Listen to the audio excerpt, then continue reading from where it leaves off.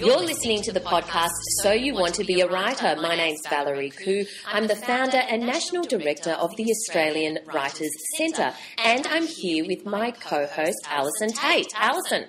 Good morning, everyone. I'm Alison Tate, and I'm a writer of fiction, non-fiction and features. And each week we bring to you the latest news and happenings and a little bit of gossip in the world of writing, blogging and publishing. So what have you been up to this week, Alison?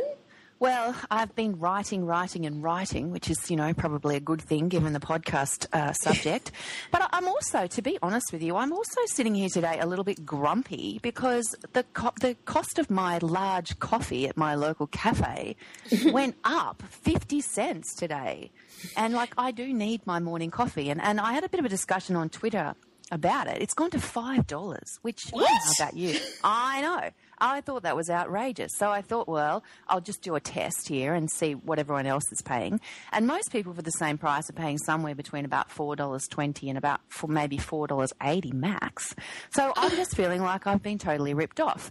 And then someone said to me, but why don't you just drink it at home? Because it's a lot cheaper. And it is a lot cheaper. I agree. However, as a freelancer, I find that I need to go and speak to people at least once a day or I go slightly mad. Now, I don't know, you've got a whole lot of stuff going on, but do you spend a lot of time by yourself? Do you need to go out for the coffee? I do feel that I haven't started the day unless I've paid for my coffee, despite the fact that I have a nice little Nespresso machine at home. But I don't pay $5. I just bought a coffee then and I think it was $3.80. So I don't know what's going on in your town, Alison. Well, we pay a lot. We out here in the country, we pay a lot more for everywhere. We pay more for petrol, and clearly we now pay more for coffee as well. But anyway, I'm going to be all right now. The caffeine's starting to kick in, so I'm okay. But what about you? What have you been doing? What have I been doing? I haven't been ripped off coffee-wise, but I have been travelling a bit. So I got back from Brisbane. I spent a couple of days in Brisbane last week running a session for about 55 people on how to raise your profile. So that was pretty fun. It was actually a group of entrepreneurs, but I think it's the sort of thing that is really relevant for writers as well, especially in this day and age where it's so important to cut through and it's so important to be able to have your name recognised, at least, if not your face, so that people understand who you are and those who are interested in your work will, buy it or read it or whatever. So what was your number one tip for these entrepreneurs wishing to raise their profiles? The first thing, absolute number one tip, is you actually need to embrace the fact that that needs to happen. Because too often I meet writers who just say, but the words need to speak for themselves. And, that may be fine in utopia, but we don't live in utopia. And these days, I do think it's important that if you want the words to speak for themselves, if you want people to actually read the words in the first place, you need to get out there and raise your profile. It's as simple as that in this day and age. I totally agree. And speaking of this day and age, yes, I just thought we should have a little chat about a story that I saw on Fox News during the week that said that it's a US story and they're saying that the art of cursive writing is being lost, that kids can now, they text and they type and they do a million different things, but they can't write running writing anymore. And now, I know that here in Australia, they're still doing it because my oldest son got his pen licence last year. Yes, he did, in 4th grade, and in 5th grade is learning to do cursive writing with his pen and his pen licence. Now, I personally, I'm not actually that concerned about the loss of cursive writing, mostly because I don't use it myself. I can't read my own handwriting, so I tend to type. Really? I think all those years of being a journalist and scribbling notes and all that sort of stuff has rendered my handwriting completely and utterly. If I do a shopping list for my husband, I have to type it, or he comes home with all the wrong things, or he rings me from the supermarket going, what have you written here? You know, it's that kind of stuff. Wow. So I'm not sure how much I care about this, but I don't know about you. Like, are you attached to cursive writing? I am. I'm very attached, I have to say. We had a subject called cursive writing at school, and I remember how you used to have the little horizontal lines, but then you used to have the piece of the angled lines that you would put underneath, so that your cursive writing would be at an angle, and you could follow the lines that would show up from underneath. And it was one of my favourite subjects because I did so well at it. I can imagine you being. See, I got in trouble all the time because I used to write I still do. I write what they call backhand. Did you even know that was possible? No. So my writing slants the wrong way, which may be at the root of all of my handwriting problems. Are you right-handed? I am. Why would your handwriting slant the wrong way? Oh, because, maybe I'm leaning to my left brain or something. I don't know. Yes, creative people are wired. I should have been a doctor. That's all I can say. I should have been a doctor. Well, I think I'm a big fan of it. So long live cursive writing. All right. Well, you'd be happy with the new Evernote app for Android, which allows you to handwrite on your Evernote screen and keep your handwritten notes. Do you use that kind of stuff? So, I read about this, right? Yes. I got so excited, I literally drove to JB Hi-Fi that day, the minute I read about it, chose my stylus. So not only can you handwrite on your iPad screen, or it's not just Android, it's the other devices as well. Right. Okay, yes. So not only can you handwrite on your screen, you can also, draw pictures and do shading and all of that kind of stuff. So I downloaded the app. I bought my stylus. I bought the fancy stylus, and that was like at Christmas. Oh, and it's been sitting in my pencil case ever since. Oh, you haven't used it? No. I think I broke it out of its packaging and started playing with it and thinking to myself, I can edit PDF documents. I can do this. I can do that, and have not used it once. There you go. That's really interesting. See, to me, it's like I wouldn't go near it because, again, I wouldn't. Why? Well, it's something else for me to remember to carry. I've already struggled to find a pen, let alone my stylus. Don't you have a pencil case? No. Should I? Do you carry a pencil case around with you? Yeah, doesn't everyone? No. Well, maybe they do. I don't. I'm very ill prepared. Like, I struggle with a pen.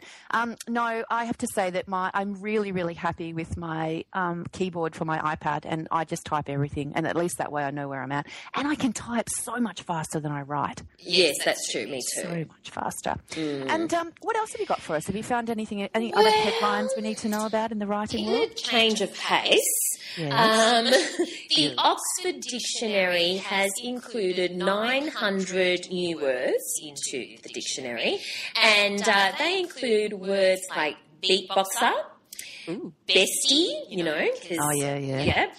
chugging, all the good ones. Yeah. Death spiral. I don't know why that wouldn't have already been in there. Along with exfoliator. I mean, surely that's been around for ages. Wackadoodle. Oh, wackadoodle's been around forever. Yeah, exactly. Where have they been? But interestingly, they've had 4 new editions that have made headlines around the world, and they are variations of a word that I can't bring myself to say. And we won't actually even include the link in the show notes, but I'm sure if people Googled it, they would find it. And the 4 variations are on the word. Many people will understand what I mean when I say see you next Tuesday. And the Oxford Dictionary has now included see you next Tuesday with a Y at the end. Oh. Then see you next Tuesday with ish at the end. Right. Then see you next Tuesday with ed at the end, like past tense, I suppose. Wow. And see you next Tuesday with ing at the end.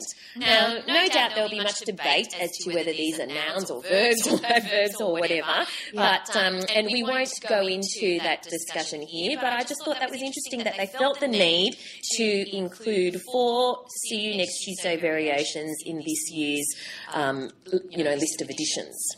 Well, maybe they're trying to raise their profile. Yeah, well, I'm sure that gets them lots of clicks anyway. So, what have you been reading this week, Alison? You're our big reader. All right. Well, speaking of raising profiles, I had another look. This is a book that I bought last year and had a read through because I did an interview with the author on my blog. Now, the author of the book is Hazel Edwards, and she is an Australian author of more than 200 books for children, young adults, and adults. And her book is called Authorpreneurship, The Business of Creativity.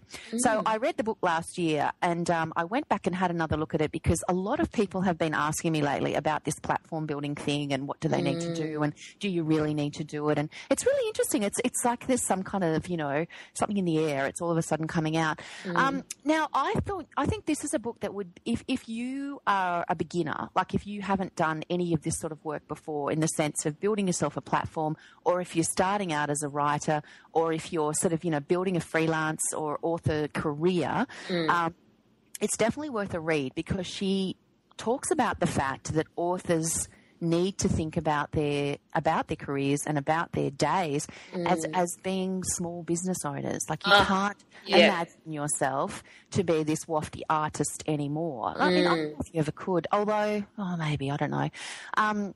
But she talks about the fact of, building yourself into this, this brand, but also into a person that has multiple income streams because it's very, very difficult. I think a lot of people will possibly have realised to make a living off one book. I think a lot of people think they might just write the one best-selling book and that's going to set them up for life.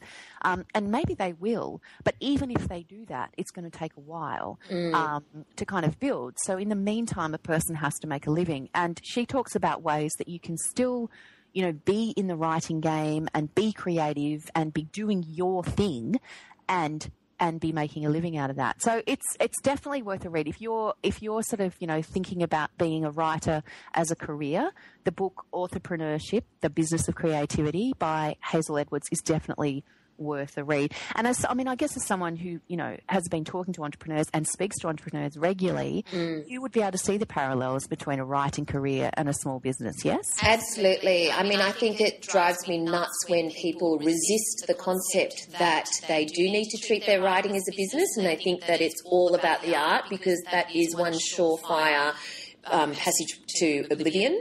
So I think that people will resist many of the things that Hazel has said, especially in the world of writing and publishing, which is unfortunate because I remember sitting in the audience at the recent Walkley conference. Well, it was last year's Walkley conference, and somebody on stage was talking about the concept of a personal brand, and a member of the audience piped up and said, "Cows get branded, not people." And I thought, oh my God, how short-sighted.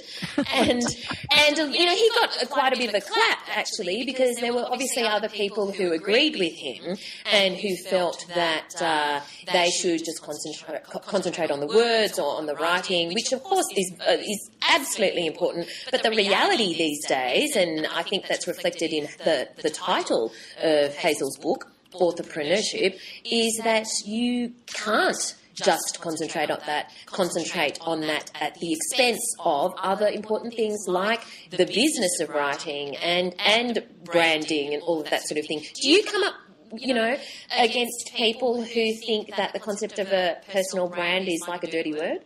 Oh, funny you should mention that. I was on a panel at the Digital Writers Conference last year, and I was with a publisher and I was with a playwright, and we were talking about the various aspects of this kind of stuff.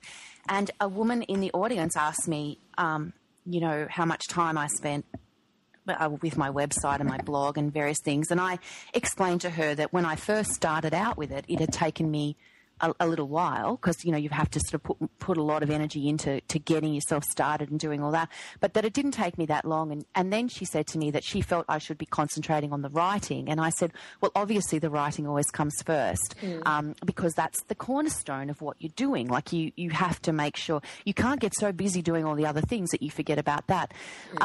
Anyway, the conversation went on a little bit, and in the end she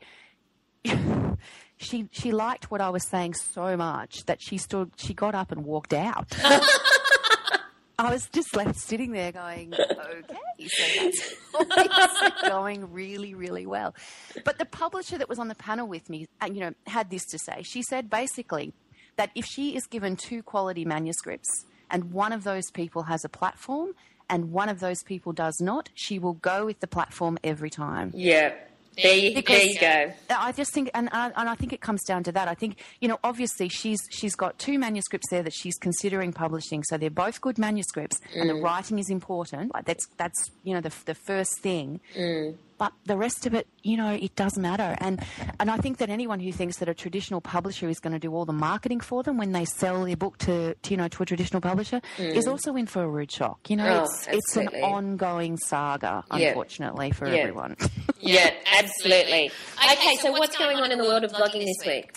Well, this week I just thought, given that we were talking about, Best Australian Blogs last week and that we've got more than 500 entries in the Best Australian Blogs, way more which now. is so exciting. I was sort of looking for some, looking at blogging and looking at the different things, and I found a link to the top 40 blogging quotes, which were on a website called incomediary.com. And the first one really took my attention because I think it's something that a lot of people forget. And the quote was, "Don't focus on having a great blog. Focus on producing a blog that's great for your readers." And I think that that's probably something that, in the world of monetization and promoting and traffic and all the sorts of things that go hand in hand with blogging these days, or seem to, that it's probably, it is worthy of a number one spot, and it's something that I think a lot of people need to kind of, get back their focus on that as well. So what do you think? I mean, did you have a look through the blogging quotes that I sent you? Yeah, I think that the interesting part about the world of blogging is that people do it for so many different reasons. So true. Yeah. And so it's hard to have, one blanket philosophy or a whole lot of overriding pieces of advice, because some people do it, purely for monetization. Some people do it because they really want to express themselves. Some people do it because they want to become famous, regardless of whether they monetize it or not. And I just think it's opened up the world to a lot of, really good talent, but a lot of really good dross. Not really good, really bad dross. Really good dross. Yeah, as well. So, but, like with anything, cream rises to the top, and I think that is the best part of, you mentioned the Best Australian Blogs competition, which is open for entries now, and people can enter until the 3rd of April. And if you have a blog, I highly recommend that you enter. It's really easy. It's bestaustralianblogs.com.au. And this year, everything has stepped up a notch. The prizes, last year was over $18,000 worth of prizes, and this year it's huge, even bigger, because it includes the winner gets an international trip for 7 days to a mystery destination, which will be revealed soon, courtesy of Trafalgar. The great people of Trafalgar are putting together almost like a bespoke trip, and the blogger will be able to, get insider information, will get to meet people they wouldn't normally meet as a traveller, and, their flight and meals are taken care of as well. So it's pretty exciting. So what I'm most excited about with the competition is discovering new blogs, because I'm finding at the moment I'm kind of reading the same ones, and I'm really keen to discover some fresh voices and some new ones as well. Oh, me too. That's again, as you said, because I think it's like anything. You do tend to find a patch of blogs that you like, and blogging communities seem to be sort of like circular bubbles in some ways. Like once you get into one, you sort of tend to go round and round and round a little bit. And I think branching out into new sort of blogospheres is exciting, and that's one of the aspects that I'm looking forward to as a judge as well, is just discovering some new blogs and having a look around and just seeing, who's out there. And of course, I guess for a lot of bloggers, writers particularly, like this is a blog writing competition, is, speaking of meeting people that you wouldn't normally meet, like it's Random House. Like it's getting yourself in front of a Random House publisher. And that to me has got to be worth, that's priceless. If that's Absolutely. What you want, that is priceless. So another co-sponsor, is Random House. And last year, from last year's group of winners, they are publishing 2 of the books. So the overall winner, Snae Roy from Cook Republic, her blog is Cook Republic. Her cookbook is out in April, and also Clint Gregan from Reservoir Dad, his book is out in August this year. So that's really exciting. That is exciting. But who is our writer in residence this week? Well, speaking of books out, we are speaking to Dr. Anita Heiss this week, and her new novel, Titus, came out about 2 weeks ago, and I saw on her Facebook page towards the end of last week, has already gone into reprint, which is very exciting. There's so much activity out there at the moment. It's brilliant. And do you think that's because of her author platform? Oh, I think that her author platform probably has quite a lot to do with it. She's very, very... she's very active on social media. She has a great Facebook presence, Twitter presence. She's got a great website that she keeps an eye on and updates regularly. She speaks a lot, you know. She's one of those people that really gets out there and talks to people and you know, talks about a whole range of different subjects as well. She's not just talking about her books, but she's out there talking about a lot of different things all the time. And I think she's a great example of an author who really gives herself the best possible opportunity. You know, she puts herself behind, you know, 100% behind everything that she does, and I think it's great. So anyway, here she is. Dr. Anita Heiss is the author of non-fiction, historical fiction, commercial women's fiction, poetry, social commentary and travel articles. She's listed as number 27 on the Booktopia list of Australia's favourite novelists, and in 2001 was the first Aboriginal student in the history of the University of Western Sydney to graduate with a PhD in Communications and Media. Anita is also a regular speaker at writers' festivals and events. Her latest novel is Titus, a story about what it means to be a friend. Welcome to our show, Anita. Thanks for having me, Alison. I'm very excited. Very excited to have you here. Now, you write everything from chick lit to poetry. Do you find it difficult to switch between genres and styles?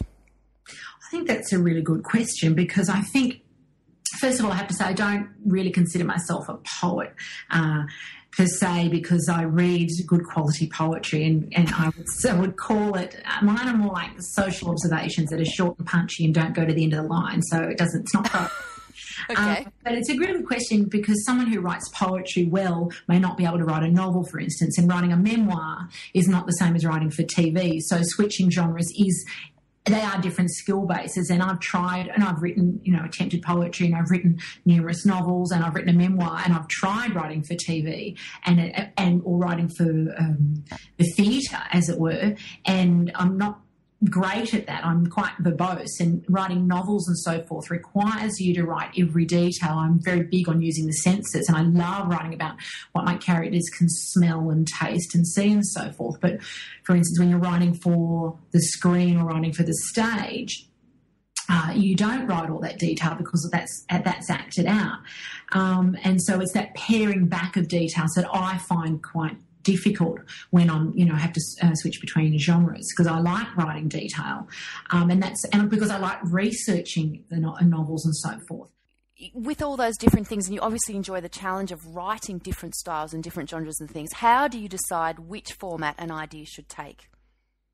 I think for me, it's the story I want to write and the audience I want to write it for. That is what determines the genre and will determine the voice and the style and the format. So when I was wanting to write about women's stories, about relationships, for instance, and put Aboriginal women on the literary radar, it was, for me, it as this normal fit for commercial women's fiction. I didn't know at the time that it was chick lit because I didn't read in the genre, but I knew it was fun and quirky and that there was a commercial mainstream market for it. So the format and the style of writing fitted the story. Now, writing for young people, so upper primary, writing about the stolen generations and so forth in a diary format, fitted well the story of the stolen generations in Who Am I, the Diary of Mary Talents. I wanted to write about also the kids out at La Perouse and put them on the national identity radar, but put them on the national literary radar. So I had to write in a story or write in a format that they would read themselves. So obviously that determined the voice and the style for that novel. And as I've mentioned, I don't really call myself a poet, but there are things that I want to say in short, punchy pieces which don't fit prose, which look like on the page they're poetry, but I would prefer to call them something like social observations, and that's kind of what I've attempted to do in my collection titled I'm Not Racist, But Okay, so it's quite deliberate with you, isn't it? Like you seem to take an idea and plot it out, like knowing what that voice is. You're not just sort of like, oh, I've got an idea to write about the stolen generation. I'm going to sit down and see what comes out. Oh, no. Every single book has a defined audience before I start, whether it's commercial women's fiction, and I go, 18 to 45-year-old women generally buy in this genre. And I learned that when I wrote my first one for Random House, Not Meeting Mr. Right, and my publisher there used to be a buyer for Dymocks, and she explained to me who the buyers were. So I come to understand when I was writing, who's the audience. It's the women sitting on the train or lying on the beach reading these books. The Stolen Gens book was about Mary Talents. That was a defined audience as well. So I'm not someone who sits down and looks out the window and lets the words flow. I don't have the time to do that. I am quite strategic in my writing and what I'm writing, who I'm writing it for. So every single project is well and truly determined before I sit down to the keyboard. Okay, so have you always worked like that? Do you remember writing your first manuscript? Like, did you have this thing of, I'm going to sit down and write a book? There's two parts to that. I did have this idea. I wanted to sit down and write a book. And that was born out of, I was working at Streetwise Comics at the time, writing comic scripts. And I wasn't very good at that because comic scripts are very few words with one message per page. And I'm verbose, so that didn't work. But I had also, I wanted to write this book. I wanted to write one book, which turned out to be Sacred Cows. And I remember sitting in Canberra over the summer of 94, 95 with no structure really outside of me giving myself X amount of hours each day to sit and write. So I had lots of chapter headings and lots of ideas and lots of bits and pieces, but essentially no other structure to how I would continue to write each chapter. And they were more like essays, I guess you'd say, with an attempted satire in them. My process now is completely different because, and I'm thankful for that, because I'm what is known in the industry as a plotter as opposed to a pantster. A pantster sits down and it's organic and they fly by the seat of their pants and they let the characters and drive the story, for want of a better word. And I'm a plotter, which means that I map out the entire book, whether it's a memoir or a kid's novel or an adult's novel. I map out the entire novel before I sit down to write in full. So I'll do character breakdowns. Say, for instance, for Titus, there's 5 main characters. I sat down and I developed each character's profile, their backstory, their quirks, what they look like, what they eat, and so forth, before I sat down to write the novel, so that I know what a character is going to say, whether there's a certain terminology they use, whether they swear a lot, or whether they have a lisp, or what they're going to wear each day, because they may just wear grey, black, and white. So I know the personality of each character before I start writing. I do chapter breakdowns, like an essay plan for every chapter. Right. And but for me, that means that by the time I sit down to write the novel or the memoir, I can write 80 or 90,000 words in 8 weeks because I know what's going to happen next. How much? So if you can do the writing in 8 weeks, how much time do you spend on the plotting in advance? So I'll research, and while I'm researching, I'll be mapping out, and I have a whiteboard. Like for Titters, I had a big whiteboard up at QUT, and there was quite a structure to that book because it's set around a book club. So each month they would have a meeting. So I go, right, I mapped it all out, and I'm mapping out, okay, this is June, what's the weather like in Brisbane in June? So I'd have key points to consider in terms of writing about it. What book are they doing?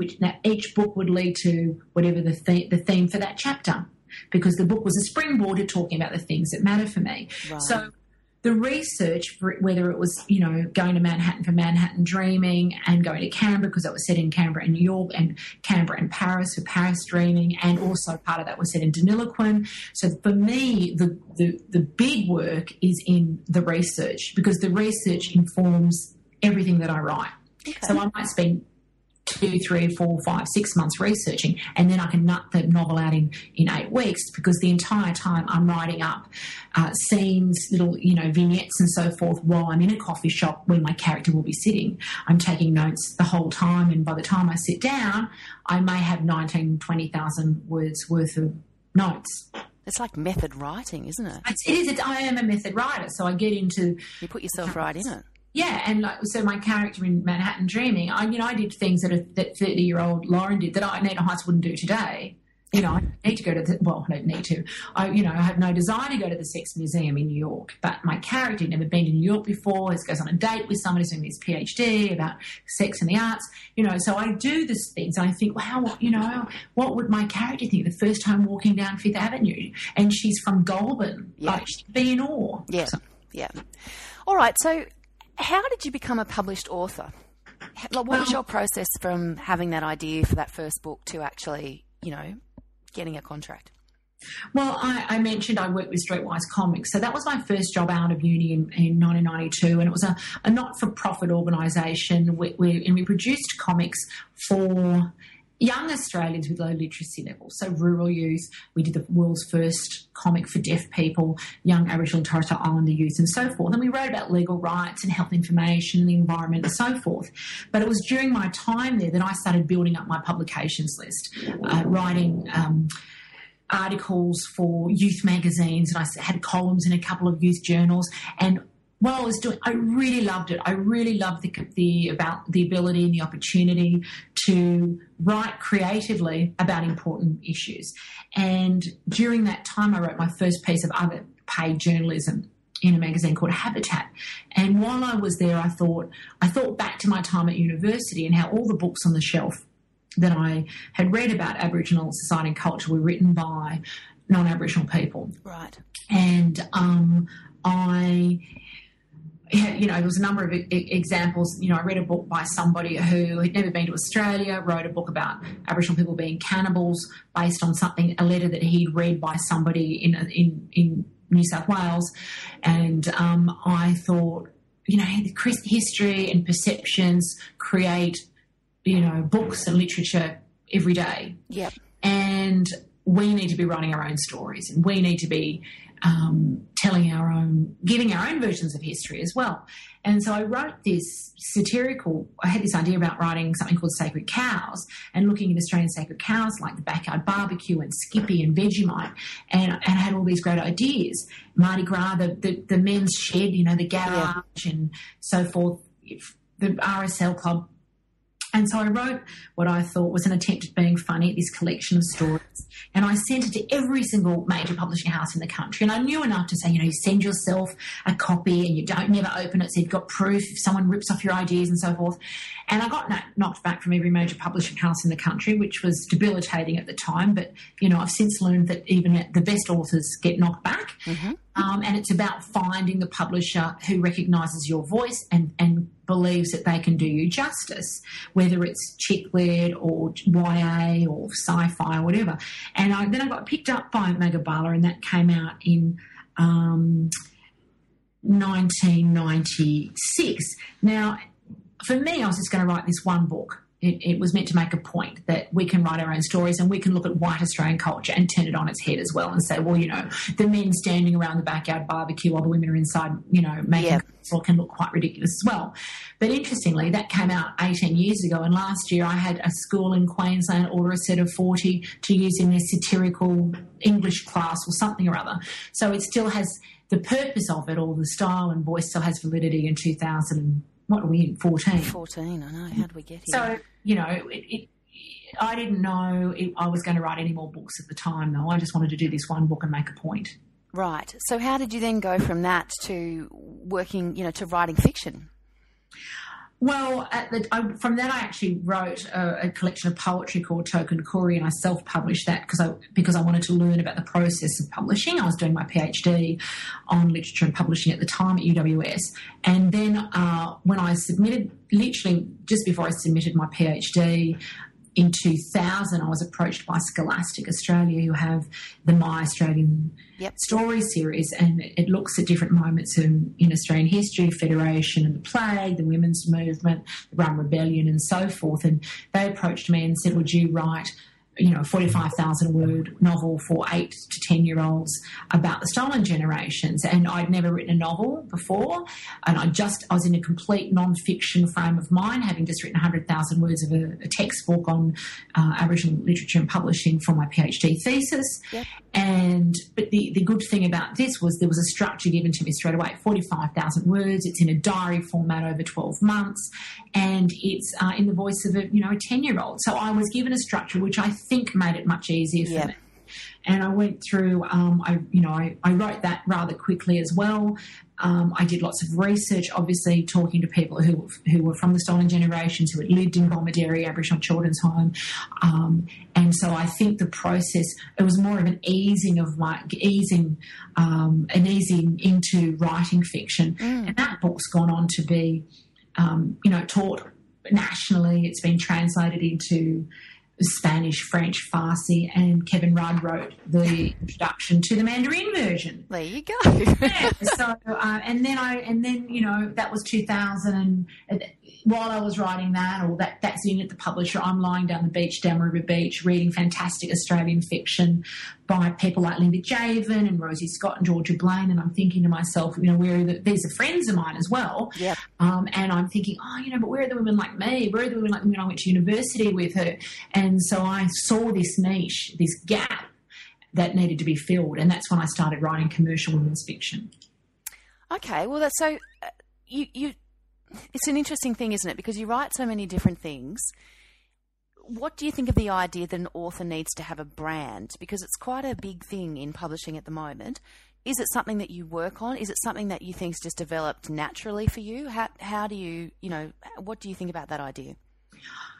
I think it's an important thing for people to consider. I don't think that everybody needs a brand. I mean, my brand, I think it depends on the author, what they do and why they're doing it and who they're doing it for. Right. I have a brand because I've been working on a professional strategy for myself for over a decade with a life coach. My books really are the springboards for me to talk more widely beyond the reading community about issues that are important to me. So Anita Heiss is the brand, and those who buy into or want the Anita Heiss brand know what the brand brings. And so my brand brings books and commentary related to Aboriginal society, discussions about identity, my own and national identity, because I talk about those sort of things in my work, and also my passion for literacy. But my overall brand is really about communication, whether it's stories, published stories across genres, books, whether it's public speaking or whether it's broadcasting. And I think the difference for me is I am a full-time writer. Writing is my business. I made a decision a decade ago that I would follow a path where I would only take on work, paid work, and even my love jobs, which are voluntary jobs, that actually further my writing career or publishing career in some way. Okay. So working in schools and so forth. I created a brand really because writing's not my hobby. I'm not on a salary. I don't write on weekends. I'm not an accountant or a lawyer or a hairdresser or whatever who, has this as an aside thing. This is my everyday thing. And so I created a brand really from my passion for writing, but my desire to make a living out of what I love doing most. Okay, terrific. So you mentioned it yourself that you actually do quite a lot of public speaking. You speak regularly at writers' festivals and other events. Is that something that you enjoy or something that you've learnt to enjoy? Because I know a lot of writers find the whole public speaking, putting themselves out there thing quite difficult. There's people who find it difficult. I think that's a valid thing to say. But I've also met writers who say, well, I wrote the book and I don't need to do any more. And I think that's quite an arrogant way to consider or speak about people who are loyal to you as your readers. I like meeting my readers. I think festivals are a great way to do that. It's a great way for me and for readers to engage with you and learn about why you do what you do. It's absolutely exhausting. I've gone through periods of time where it's been hard to enjoy because you're so tired. You're just tired and sometimes there is no boundary between, people read your novels and they think they know you personally, when in fact they don't know you personally. They know the characters or they know what you choose to put in the public domain. But for instance, this year my travel is absolutely crazy. But I understand that that's the choice that I've made, and part of the job of being a writer is going to festivals, and that it's not a game, and it's not enough in my mind to think you can just write a book and do nothing else. And I want to respect those who are loyal to me, my readers, and doing events and festivals to me is about giving back something to them. Okay, so what are you working on at the moment? Like, what are we going to see from you in 2014, apart from, it sounds like, a lot of travel? Well, I've decided that my new book, Titters, is something that I just love, and I want to really enjoy its birth. Generally, when I have a book coming out, I'm working on another book, and I'm sitting in my hotel room in between events working on the edits of the next book. So I've decided that 2014 will be about enjoying all the travel and all the interviews I have to do for Titters, and talking about the main themes of that, which friendship and sameness and so forth, but also catching up on reading, because I don't read when I write, and I've got so many books I need to review, so catching up on reading and blogging. I want to get back into my gratefulness blog. I'm going to have an attempt this Friday, I'm going to have an attempt at writing a short story about love for an anthology that I'd like to submit to, and that will be a challenge for me because it's easier for me to knock over 10,000 words than 3,000. So I guess this year you'll see lots of little bits and pieces. I don't have an idea for another big project at the moment. Okay. Well, I think that sort of creative space is just as important in many ways as continuing to be productive all the time, isn't it? Well, I agree. And this is my fifth novel since 2007, and I've had a memoir come out and a book of poetry in between that time. Oh, and two YA books. So I think it's okay. I think you need a good lie down, Anita. Good, give my brain a rest. Good idea. All right, and just to finish up, what are your top 3 tips for aspiring authors?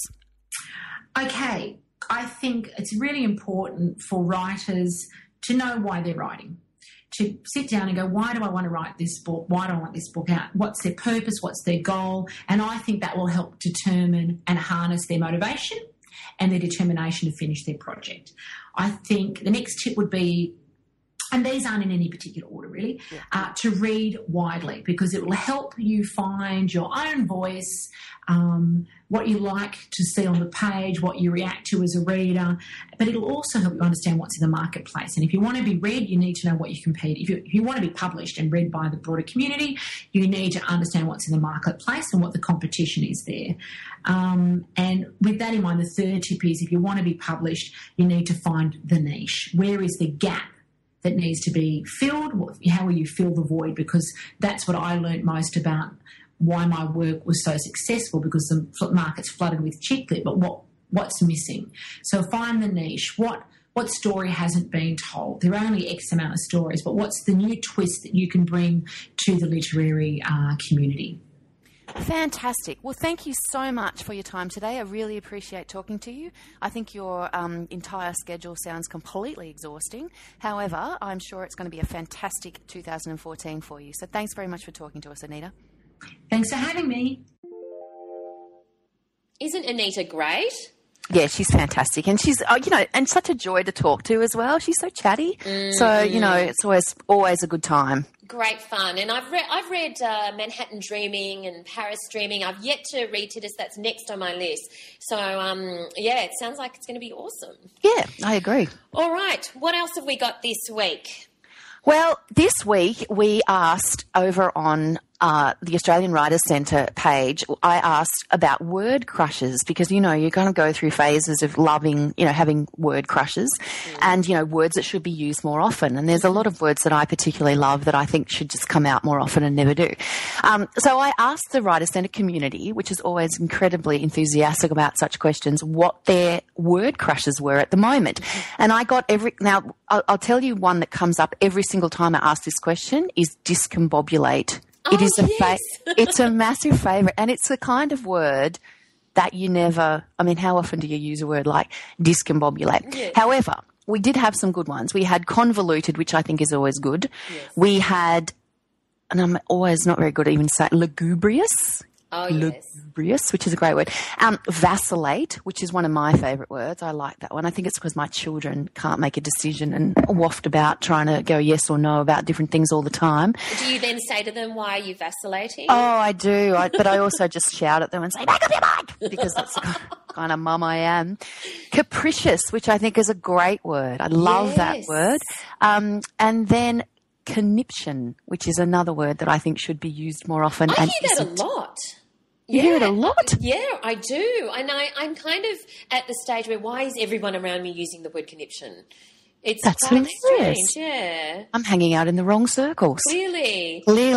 But I also had a look this week. I found a link to dictionary.reference.com and it was, which is a great headline, 6 words that can ruin your sentence. So these are 6 words that we shouldn't be using as often, and they are words like actually, literally, basically, honestly, like, and this one is one that comes up for me. This is the word that I go through and take out of my writing every time I edit when I'm writing fiction, obviously. Oh, yes. Definitely. I am a shocker with obviously. I'm a shocker with the word that. I will have to go through my writing and cross out the word that a lot. Really? Yeah. Actually, basically, literally. Actually, literally, yes.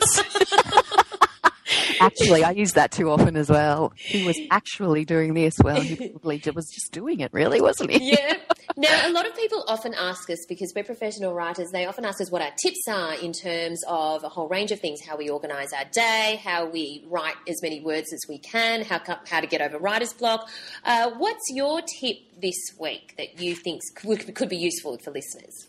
Well, this is a working writer's tip, and I have actually gone to my friend Alison Rushby on this one. Alison is a novelist who works in young adult and adult, and she has a children's book coming out this year as well.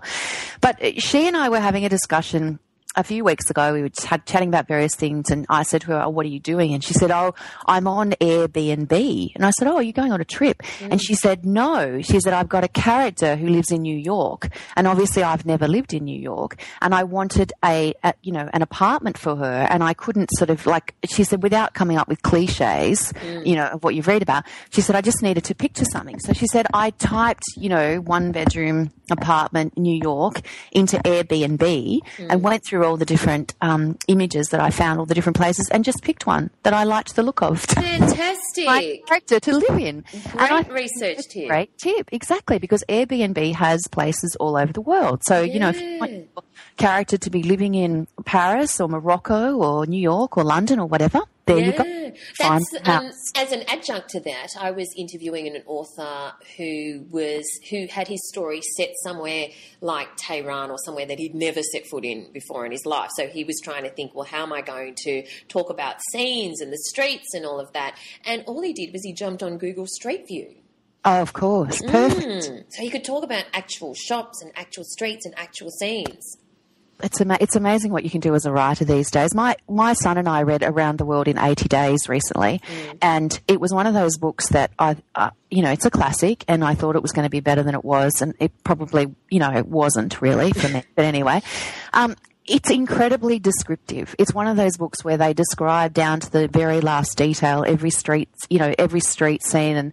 And even my son said to me, he goes, why do we need to know about that? And then I thought about it, and I said, when people were reading this book for the first time, no one had been anywhere.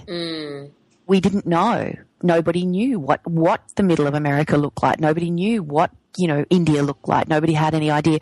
So they had to describe in absolute detail every single thing. Whereas now we have seen it. We've seen it on TV. We've seen it. If you can sort of describe a scene in fewer words almost, because there's a certain amount of, a lot of people have seen it. So that was an interesting thought anyway. You can just say the 2 words New York and people already have an image. Precisely, yeah.